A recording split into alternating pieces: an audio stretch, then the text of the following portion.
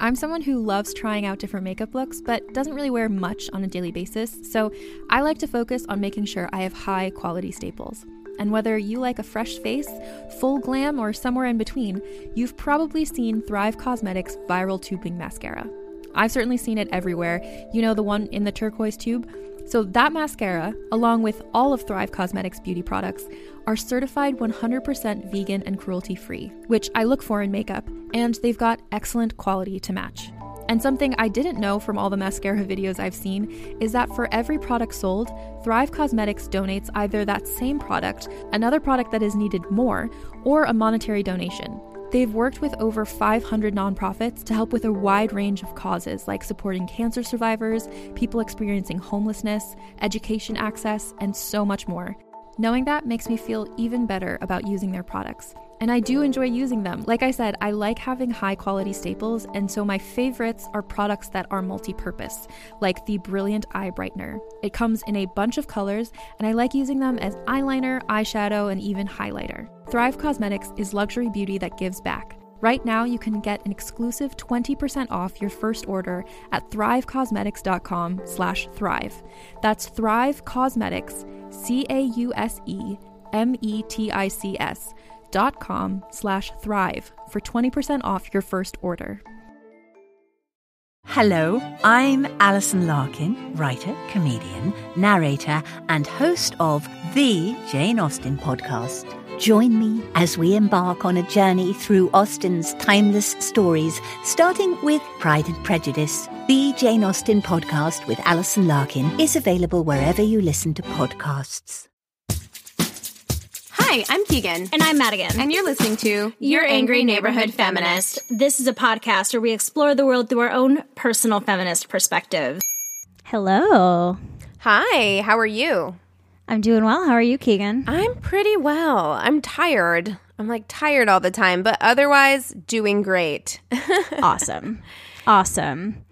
So today's topic, we're going to be talking about the Spanish flu of 1918, the flu epidemic. And I realize that this isn't necessarily a quote-unquote feminist issue, so it might be unusual in terms of topics that we usually talk about on this podcast, but given our current circumstances, it is probably a good idea to go back and learn from history of something not quite the same, but probably the closest similar historical event to have happened in recent history. Right. There have been many epidemics and pandemics throughout history. This is seen as the worst in recorded world history.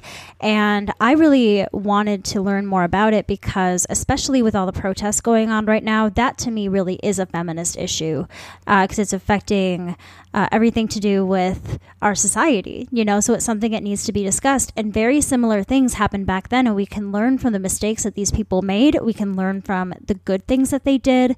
And I feel like if you don't know about this pandemic, this Spanish flu pandemic, that is, it'll help us understand the coronavirus pandemic a little bit better, maybe give us some ease of mind as to why we're doing all of this, what could become if we do not take part in social distancing ordinances and things like that, and really learn from past mistakes. Yeah, and I want to tell you, actually, okay, so I watched a documentary. If you download the PBS app, if you have a Roku or something like that, you can watch, PBS has a series called American Experience, and they had a documentary that was called Influenza 1918, yeah. And they interview a lot of people who were alive during that time and their memories, people who lost siblings, parents, or who had the flu themselves. Most of these people did come down with the flu themselves. And, they also interview experts and things like that. It's very similar to something that you would have seen in school growing up that they would have played for you, Right. But it left me bummed out, of course, because it was, a devastating historical event. But also there is a certain amount of wow, I'm glad it's not that bad. I'm glad that what we're living through right now is not nearly as bad as this epidemic. Yeah. Well, because we have to think about the times here. In 1918, they did not have any vaccines for the flu. You got sick, you died, or you waited it out and you got better. Medicine was still very new. There actually wasn't a vaccine for the flu until 1940. So they went through this entire epidemic without having any real help or medication, and we'll talk about that a little bit toward the end, a little bit more of some other reasons why people were dying during this time. But they didn't have the medical knowledge that we have today. Yes, I mean, and science was really starting to take off. So microbiology was a thing at this point, but it was in its infancy. So while we did have vaccines for various other diseases, we just didn't have the ability to even identify a virus. So in that documentary, they talk about the fact that like the microscopes and things that were being used that had been developed at that time were not even capable of seeing a virus because it was too small. So they just didn't have the ability to accurately figure out what this problem was. It was a big part of the issue. Well, yeah, and the symptoms and everything, that we'll get to, made it so that people believed that they maybe just had a regular flu. This was something completely new. Also, a big reason why it spread so much is that the media was not fully covering what was happening with this disease and its spread because all of this was going on toward the end of World War I. So should we kind of get into a little bit about the symptoms and why it was called the Spanish flu? Sure. Yeah, go ahead. Okay. So during the first wave, the people that were affected had the same symptoms as typical flu symptoms, such as chills, fever, and fatigue. It typically went away within several days, and the number of deaths were fairly low. Now, that is not for everywhere and everybody, but typically during the first wave, the symptoms resembled more of that as a regular flu. But during the second wave of this pandemic, the victims died within hours or days of developing symptoms such as their skin turning blue and their lungs filling with fluid, which causes them to suffocate. It's interesting how similar the symptoms are to what's going on right now with COVID-19 as far as shortness of breath and cough and respiratory things like that. Yes. So just in 1 year, the average life expectancy in America dropped by 12 years. It's crazy. So in the spring of 1918, which was in March 11th, was the first documented case that happened here in the United States. So it's impossible to know exactly where this flu started. A lot of people assume, because it's called the Spanish flu, that it originated in Spain, but actually, the only reason why it's called that is because Spain covered it on the news. During World War I, Spain was a neutral country. It was a neutral party, and so it had free media that covered the outbreak from the start, first reporting on it in Madrid in May of 1918. Meanwhile, Allied countries and the Central Powers had wartime censors who covered up news of the flu to keep morale high during the war. So even though they didn't start reporting on it until May of 1918. The first reported case in the United States was March 11th, 1918. An Army private reported it to his superior in Fort Riley in Kansas, and he was complaining of a sore throat, a fever, and a headache. And so, like you said, they didn't take it seriously at first. That sounds like an average flu or possibly a cold. But literally 1 minute after this Army private comes in complaining of these symptoms, another soldier shows up complaining of the same symptoms. And by noon, the hospital had 100 cases. Yeah, and within days, 522 men were reported sick in the camp. Yes. It's crazy. Yeah, and that spring, 48 soldiers in Fort Riley died. And the cause of death at the time was listed as pneumonia. But there was a doctor, Dr. Vaughn, who had been summoned to go to that camp. And when he got there, there were sick men all over the camp, and what he described was seeing like their extremities were blue, their faces were blue, and it was unlike anything that he'd ever seen before.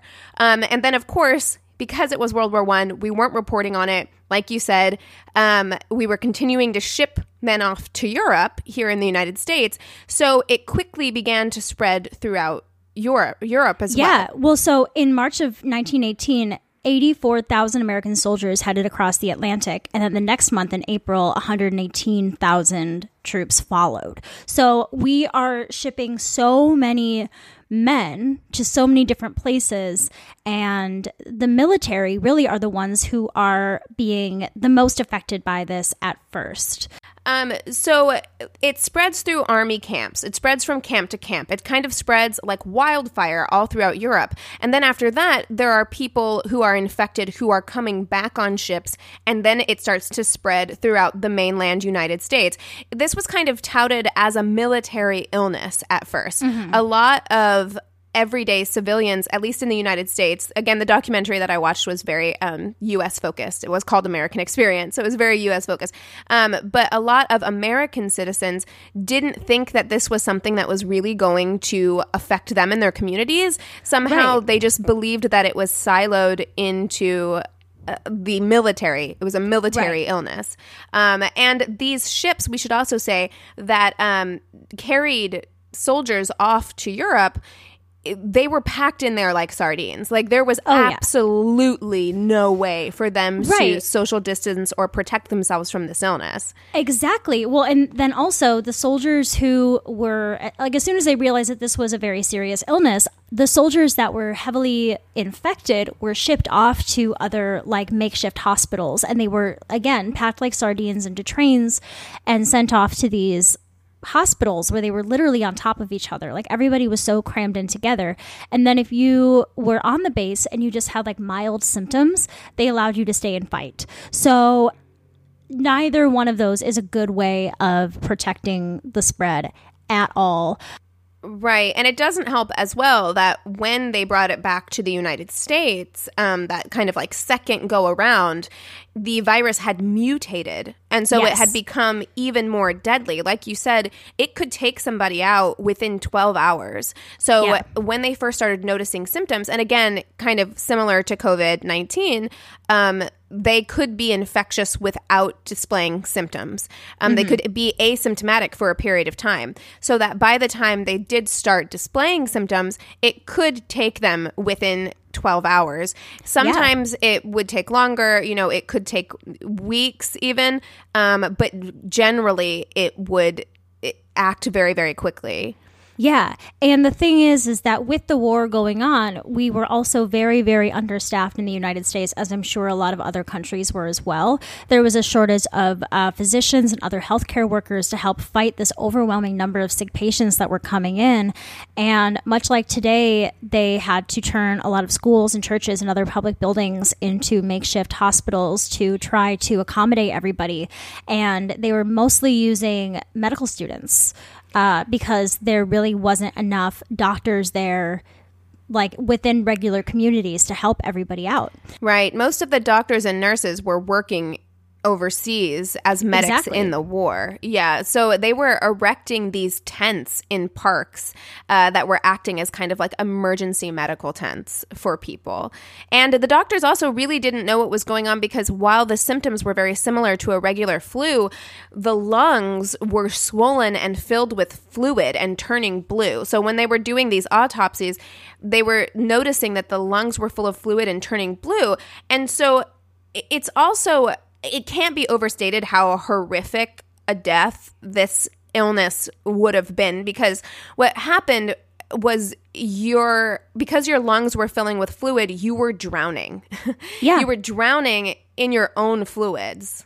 Well, what's interesting that I learned about was that besides soldiers being affected, when the rest of the community started getting affected, it was mostly young adults, which is really bizarre because typically it's, newborn babies and elderly people who have weaker immune systems and are unable to fight these diseases and these viruses. So I learned about something. I did a little science project on cytokine storms.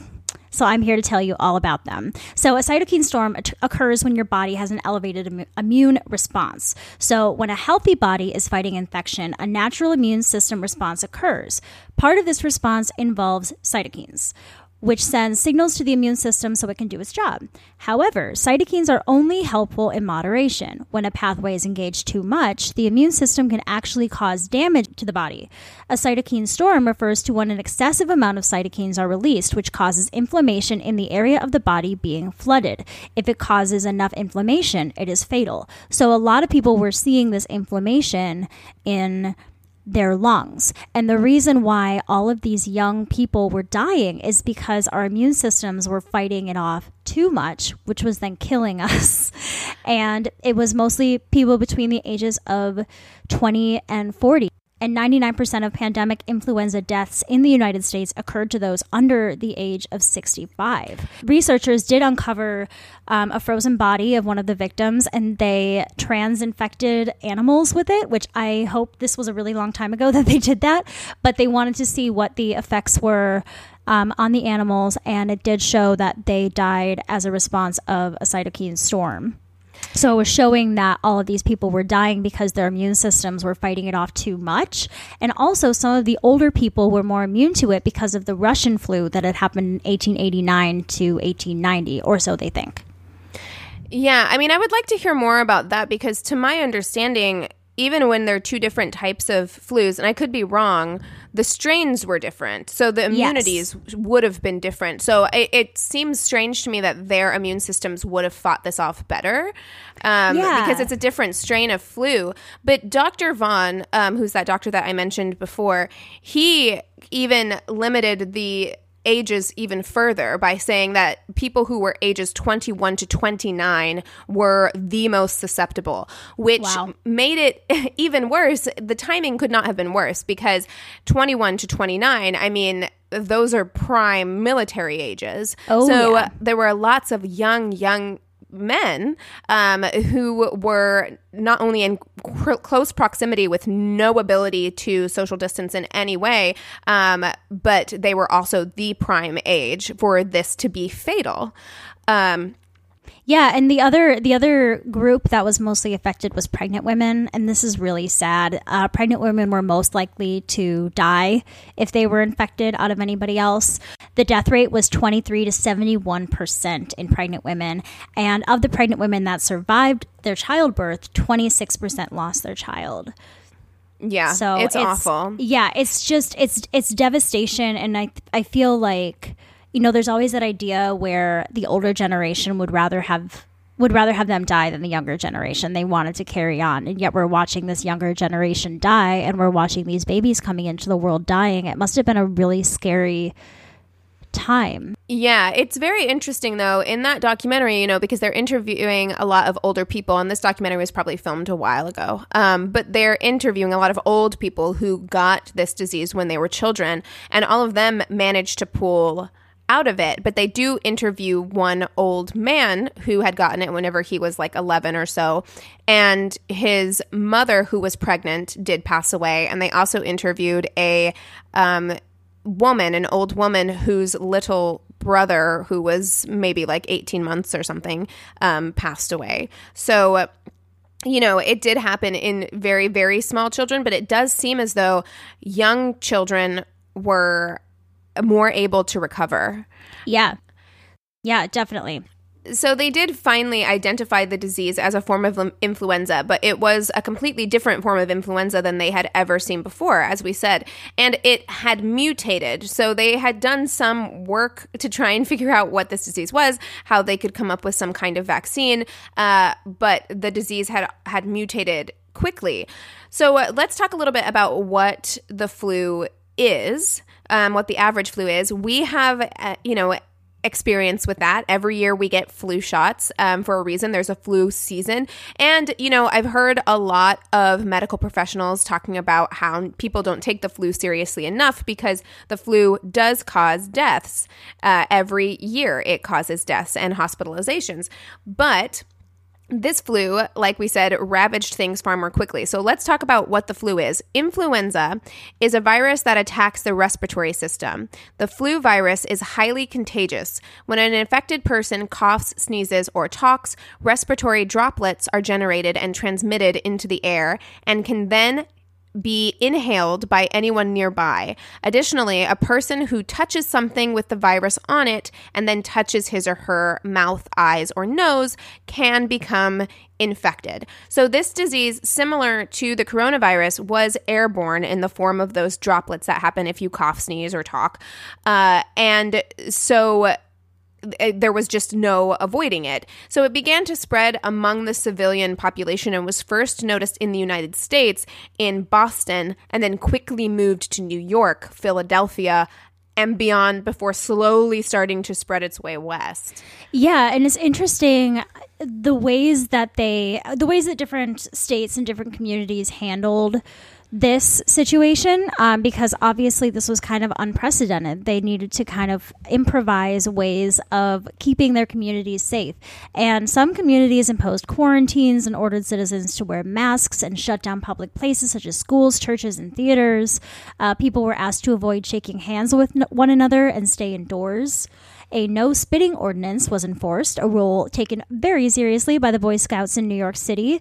They would approach people they'd seen spitting in the street and give them cards that read, "You are in violation of the sanitary code," which we probably need right now too. You're in violation by not wearing a mask. Absolutely. But I will say that even though people did start to take things more seriously as time went on, I do want to point out that very similarly to the way that we saw some authorities and officials handle the beginning of the COVID-19 outbreak, especially here in the United States, there were also many, many officials who downplayed the seriousness of the Spanish flu epidemic in the beginning in part as a way to try and keep people calm and focused on the war effort. They didn't want a lot of distractions, and they didn't want people to stop going to work, especially in factories that were building things that were used in the war, that were contributing to the war effort. Exactly. It was more common in Western states to have mask ordinances and what we now would call stay-at-home orders, basically, and social distancing guidelines. So that was mostly in Western states. And a lot of people, in fact, saw wearing a mask as being very patriotic because, like we said, this was seen as like a military virus. So Americans felt that they were being patriotic by wearing a mask to keep our troops safe from infection. But I do want to say that I feel like that stuff happened later.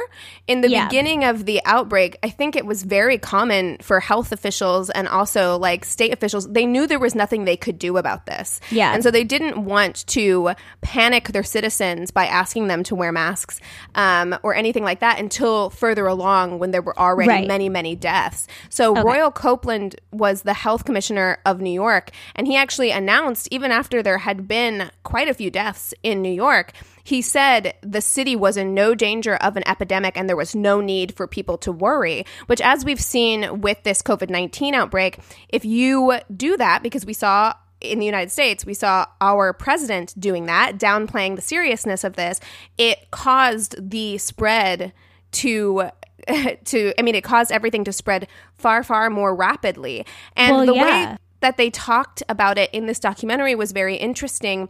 To have a war going on, the biggest war the world had ever seen, World War I, and this epidemic happening at the same time, it was just a recipe for disaster. And the way they said it was, they said the war demanded that everything speed up, and the illness demanded that everything slowed down.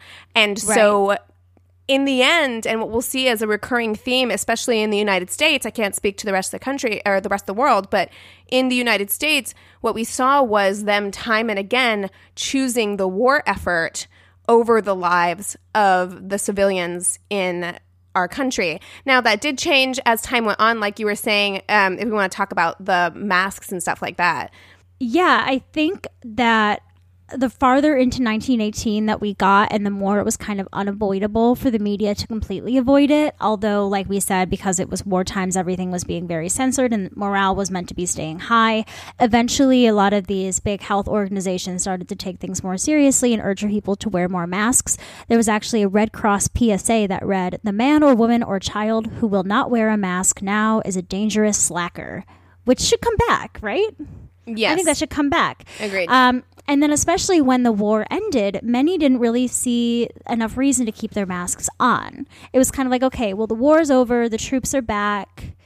Let's just kind of go back to normal. You know, it's something that's a little bit different from the Spanish flu or the influenza of 1918, as I should actually be calling it, to the current COVID-19 outbreak is that I think a lot of civilians noticed that the masks weren't really doing very much because the masks were gauzy and porous.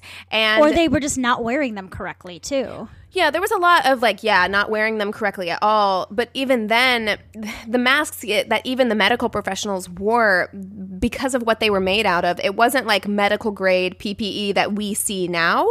Right. It was a very gauzy, thin material. So it was very likely that if you were close enough to somebody who was infected, you could become infected as well, even while wearing a mask. There was actually a city in Utah who, they'd heard about this epidemic happening in the East, and they were like, okay, we're going to quarantine the city. We're going to put signs outside that say, like, this city is quarantined. It was like a little Western town. It's quarantined. We're not accepting people to come in from the outside, in hopes that it would keep them protected. But unfortunately, they still had mail delivered. And so the mailman ended up bringing it into the town and ravaging the entire town because you can't not breathe. That's what makes it difficult about a respiratory illness. You still have to breathe. So there's always a likelihood that you'll get it. And that's the thing, is that our economy was really hurt during this time because a lot of mail delivery and garbage, like different sanitation workers, were not able to work. So especially if you were living in a small town, you would have no garbage pickup or no mail if your mail person or mail people were sick. So that was a big hit to our economy. I want to get into talking about the Anti-Mask League a little bit. This to me was very telling to what's going on today. So it was formed in San Francisco in retaliation to having to wear masks. Now, San Francisco, to give you a little bit of background, was not a city that took the strictest, what's the word I'm looking for?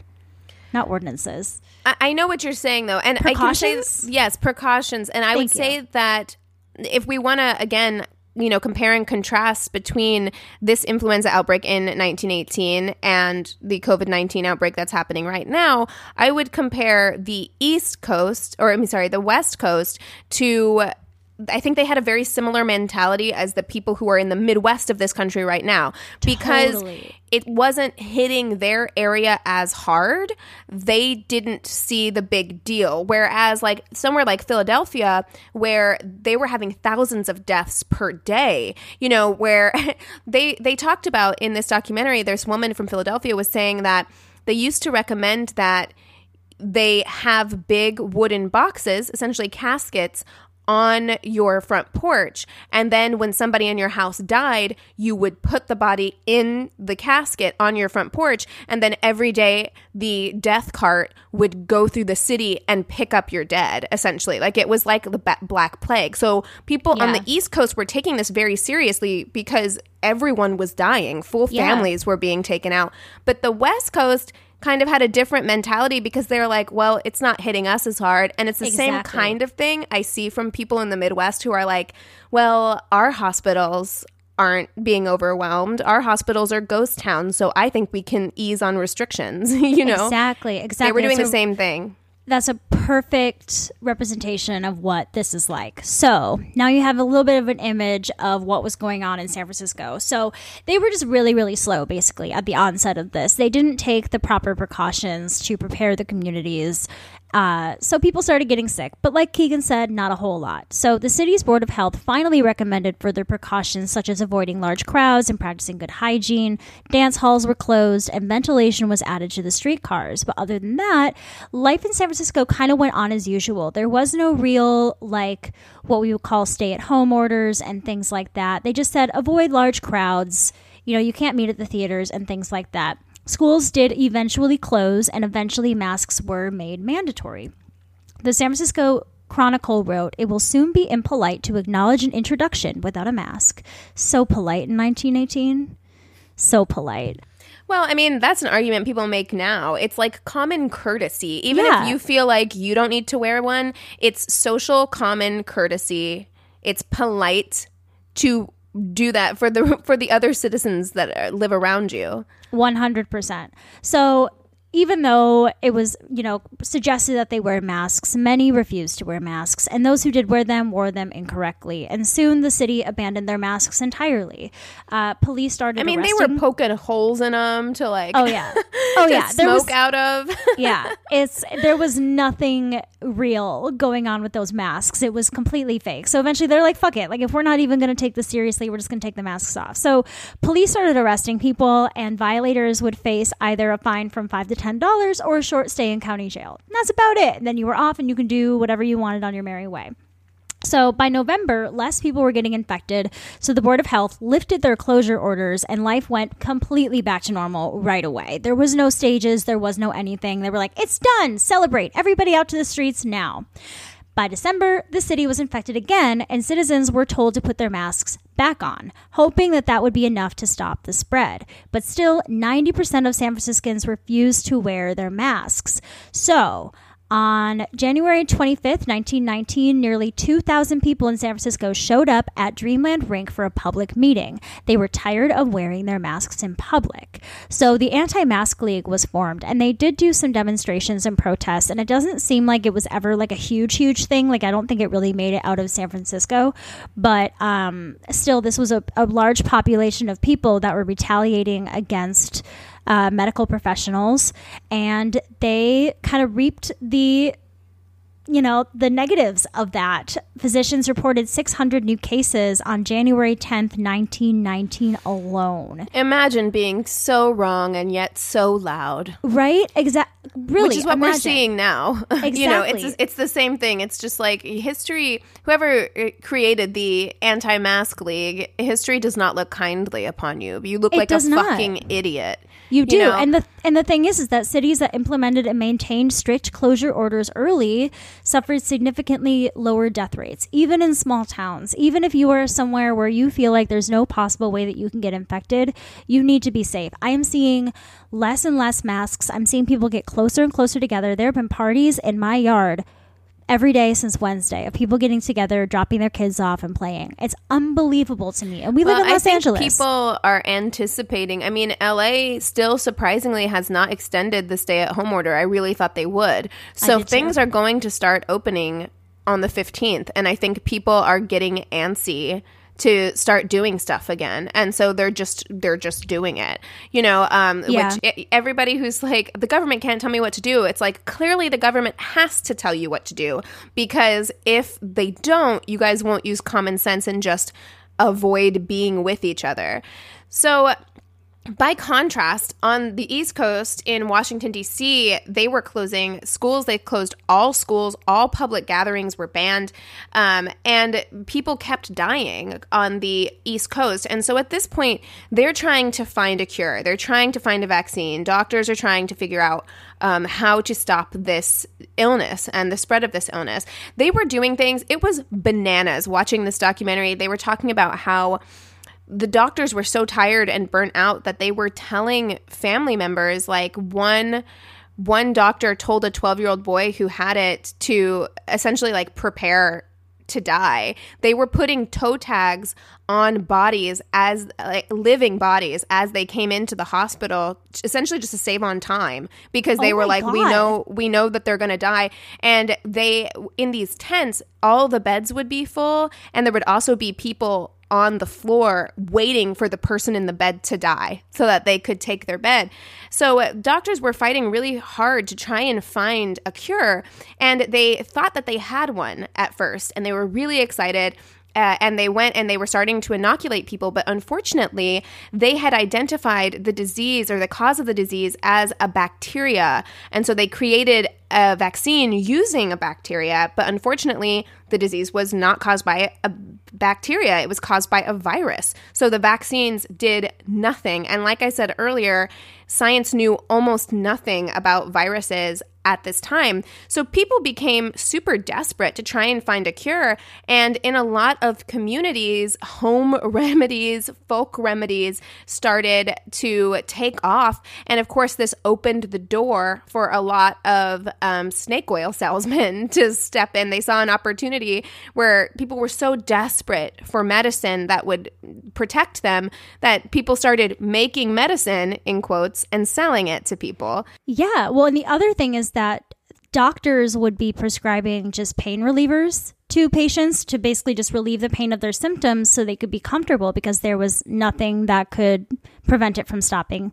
Right. You kind of just had to let the flu like work its course, and it's like either you're going to fight it off and live or you won't. Like that was basically it. So aspirin was super popular. Now, the original patent that aspirin had was expired in 1917, which meant that anybody could, any companies could make aspirin now, basically. So because of the need for these pain relievers, everybody started making just tons of aspirin. And some medical professionals even recommended taking up to 30 grams a day, which is a dose now known to be toxic. And for reference, the consensus today says that doses over 4 grams are unsafe. These people were taking up to 30 grams a day for their pain. So people were dying because of aspirin poisoning, but they were dying of aspirin poisoning because they had this influenza. So it said that October of 1918 was the month with the largest amount of deaths. But now, as time has gone on, they've done some research and they've seen that a lot of these people, their actual cause of death was aspirin poisoning. So that also, these home remedies and aspirin took into account the number of deaths as well. Right. I mean, yes. I mean, you can still attribute those deaths, in my opinion, to influenza because they wouldn't have been taking these things if they hadn't had this illness in the first place. But yeah, in 1 week in October, the death rate in Philadelphia was 700 times higher than the normal average for the rest of the country. And if we're going to start looking at what was normal, New York had 800 deaths in one day in October, and Philly had 700 times higher than that. 11,000 people died in Philadelphia that October. Just in that city alone, 11,000 people. Wow. And previously, we were looking at, for reference, in September, so the month before, 12,000 people, so only 1,000 more, had died in all of the United States. Wow. So it really started to hit Philadelphia hard. It's also important to point out, just as with COVID-19, it hit marginalized and minority communities especially hard as well, especially Native American communities. Also, they described that as one tribe in Utah, when they went to go check on the tribe, they saw that it was just completely ravaged. And part of the reason for that, not only were they not receiving enough medical attention, really any medical attention from the government, but also their rituals for this particular tribe, for when someone died, required them all to get together. So it just spread like wildfire throughout that community. Oh my gosh. So Woodrow Wilson, at this point around October, he had to decide whether or not to send soldiers to Europe, more soldiers. So 70,000 American soldiers had gotten sick, and some units had upwards of 85 deaths in their unit. So, of course, they're writing and they're saying, we need more soldiers because our soldiers are dying or they're sick and they can't fight, and we need somebody to go fight this war. And so Woodrow Wilson had to decide, do I send over more soldiers on cruise ships where they're inevitably going to get sick because they're packed in there like sardines, or do I keep them home and try and keep them safe?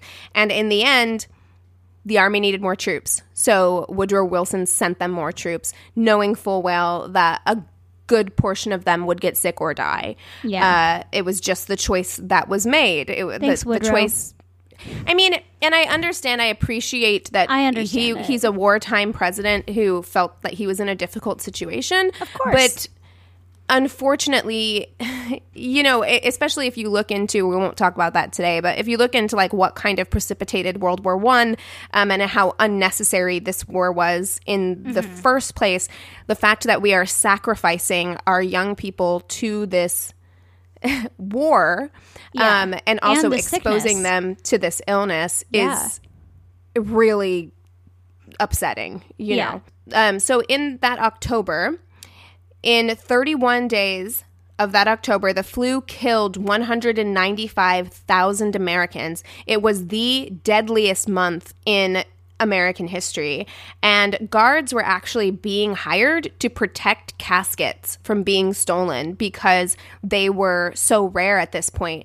There was actually one quote where, as the disease was headed west, a official on the East Coast wrote to someone on the West Coast and told him, have your woodworkers start making caskets now, have your laborers start digging graves now, because it's headed your way, you know. And I loved this part. I kept, when I was like watching this documentary and reading my notes and things like that, or these articles that we were reading, I kept trying to find things that I thought were parallels with today. Yeah. And this is something that somebody said that I was like, that is perfect. He said, social cohesiveness will break down because the source of the danger is other human beings. Eventually, morality will break down in society, and violence began to break out across America. And we're seeing that again, where people are becoming violent. And part of that is this fear of other human beings, because they're the source of the illness. Mm-hmm. And in San Francisco, like you were saying, where there was a lot of opposition to wearing masks, a health department inspector actually shot a man for refusing to wear a mask and ended up shooting 2 bystanders as well. Oh my God. Yes. That's too far. Absolutely. And I mean, there's absolutely horrific stories. There was one where a man killed his whole family, including himself. And he was basically saying, like, before they can get sick and the disease can take them, I'm going to take them myself. So there was a huge uptick in violence, whether to do with being told to stay at home, being told to wear masks, or just fear of the illness itself that happened towards the end of 2018. 2018? Oh, sorry. Whoops. 1918.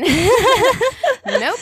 Yeah, to me, from what I've read, with the ending of this, it kind of seems like either you just had a good enough immune system to fight it, or you died. And that's just how it stopped. You either and built up an immunity or you died. And that was it. Because I was like, how did this end? That's it. I mean, there is no good, even in the documentary I watched, it was like there wasn't a good ending. It was just kind of like by November, things started to slow down and deaths started to decrease. And the reason for that was just because if everybody who was going to get it pretty much had already gotten it, and they'd either died or they had developed the antibodies to protect them from the virus.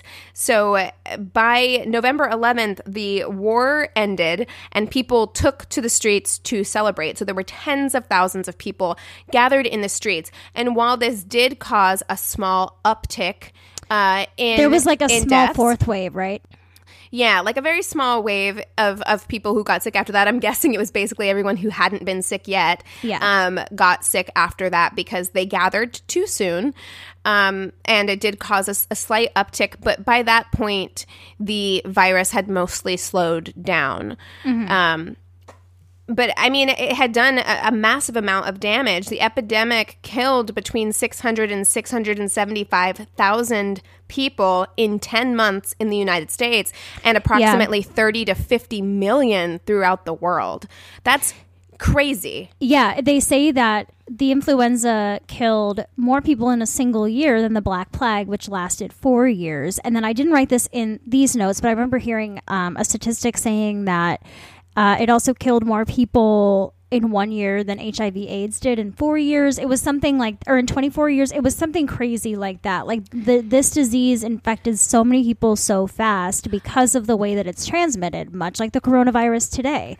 So this isn't something like HIV/AIDS where you can, practice safe sex and make sure that you're cleaning your hypodermic needles and things like that. This was something that was affecting absolutely everybody. So the death count was so high. Yeah, they had no way to stop it, is really the problem. So it killed more Americans than all the wars in the 20th century combined. That's how many Americans it killed. And I do think that this should be a warning to people who are like reopen right now. If you want to do that before we have a vaccine, just know that there is going to be an uptick of cases. Just because we haven't seen as many deaths as maybe you were expecting us to have seen up to this point with COVID-19, if we reopen without a vaccine, it will be not very similar, because the influenza of 1918 was just a more rapid spreading, more deadly disease. Right. However, if we open without a vaccine, it will be similar in terms of the number of people who contract the illness, because we have nothing to combat it. That's why people want to wait to start allowing big groups to gather until there is some form of a vaccine.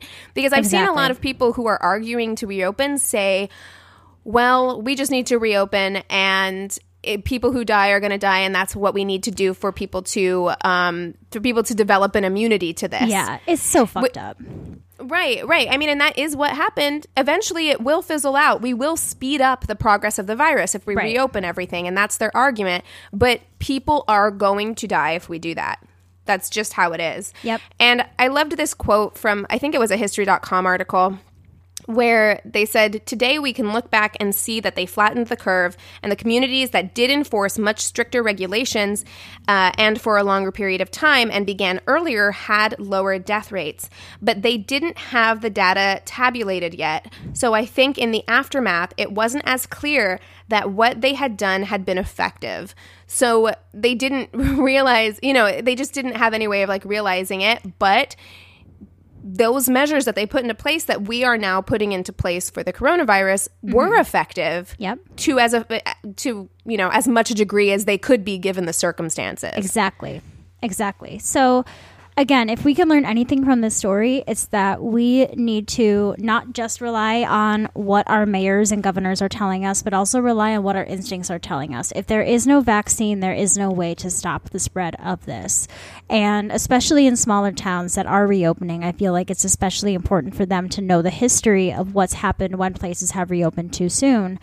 And, just practice listening to your conscience. You know what I mean? Right. I think do what feels right to you. I'm happy that we did this episode today, because I do think it's important. One of the last lines in the PBS documentary was, as soon as the dying stopped, the forgetting began. Yeah. And it's something that this was devastating. This took out whole families, whole communities, and it wasn't something that was more than maybe a paragraph or a page in my high school history book. And that is crazy. This should have been taught far more thoroughly. And I think it was such a collective traumatizing experience for people that they didn't want to talk about it after it was done. But if we had really emphasized the horror of this virus, I think that people's mentalities around our current pandemic would have been much different. Exactly. I think if more people knew the stories of our past pandemics and epidemics that have happened throughout the world, that we would have a better guideline for what to do. And luckily, we have a lot of great health organizations throughout the world who do know the history and are doing their best to ensure that we are following the footsteps of what's worked before. But unfortunately, we also have a government and an administration right now who is trying very hard to work against that, which makes it incredibly difficult. So right, and not just that, but we also have this anti-facts kind of society at this moment. Conspiracy theory. Everyone's got a tinfoil hat on. Yeah. Right. Yeah. There is no agreed upon truth for a large segment of our population who are going to continue to decide that this is some kind of grand conspiracy instead of an actual medical emergency. Yeah. And that is dangerous. And that's what I keep trying to say to people who are just well, it's just a difference of opinion. And I'm like, no, if you share dangerous misinformation about this disease on your social media, you're sharing that stupid fucking plandemic video or whatever you're doing, you have blood on your hands, period. Because you that false sense of security that you're giving people because they're scared is going to get people sick and killed. Like, that's what's going to happen. Protecting the world during World War I didn't help. It didn't help to shield the eyes of what was happening all around the world. It just made everything worse. Yes, absolutely. All right. Well, thanks so much for listening, everybody. I hope that you guys found this as interesting as we did. I really enjoyed reading this story and learning more about it. We've been getting more and more recommendations for episodes from you guys, and we really love it. So keep that coming. You can email us at neighborhoodfeminist@gmail.com or direct message us on Instagram at Angry Neighborhood Feminist. We also have a Facebook group and business page. You can rate and review us on the business page and chat with your fellow listeners on the group page. We also have a Twitter that we sometimes use at YANF Podcast. YANF Podcast. Let's see. You can also rate and review us on Apple Podcasts. We love it so much. You will be featured on Reviews Day Tuesday when you post. And if you don't already, listen to us on Radio Public. It's a free way for you to listen, and it helps us out just a little bit. All right. Awesome. That's everything we have for you today. With all of that being said, we encourage you to rage on. Bye. Bye.